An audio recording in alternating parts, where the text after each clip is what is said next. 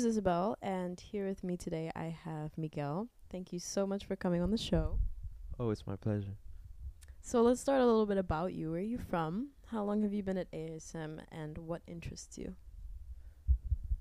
I'm from I'm from Mozambique. I've been at AISM for 13 years since ELC, and I like football.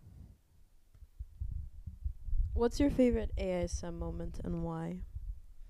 So my favorite AISM moment is probably from ninth grade when I made it to the varsity team. It was a pretty big accomplishment and probably one of my most memorable days in school.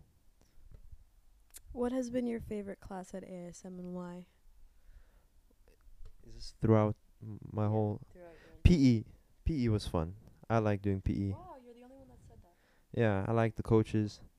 I like being active and not sitting in a room because it bores me. Um, yeah. What's next after high school? Where do you want to go? What do you want to do? So I'm going to Holland to study physiotherapy. Um, I guess that's necessarily what I want to do. Yeah. Um, yeah, and also to pursue football. If all goes well.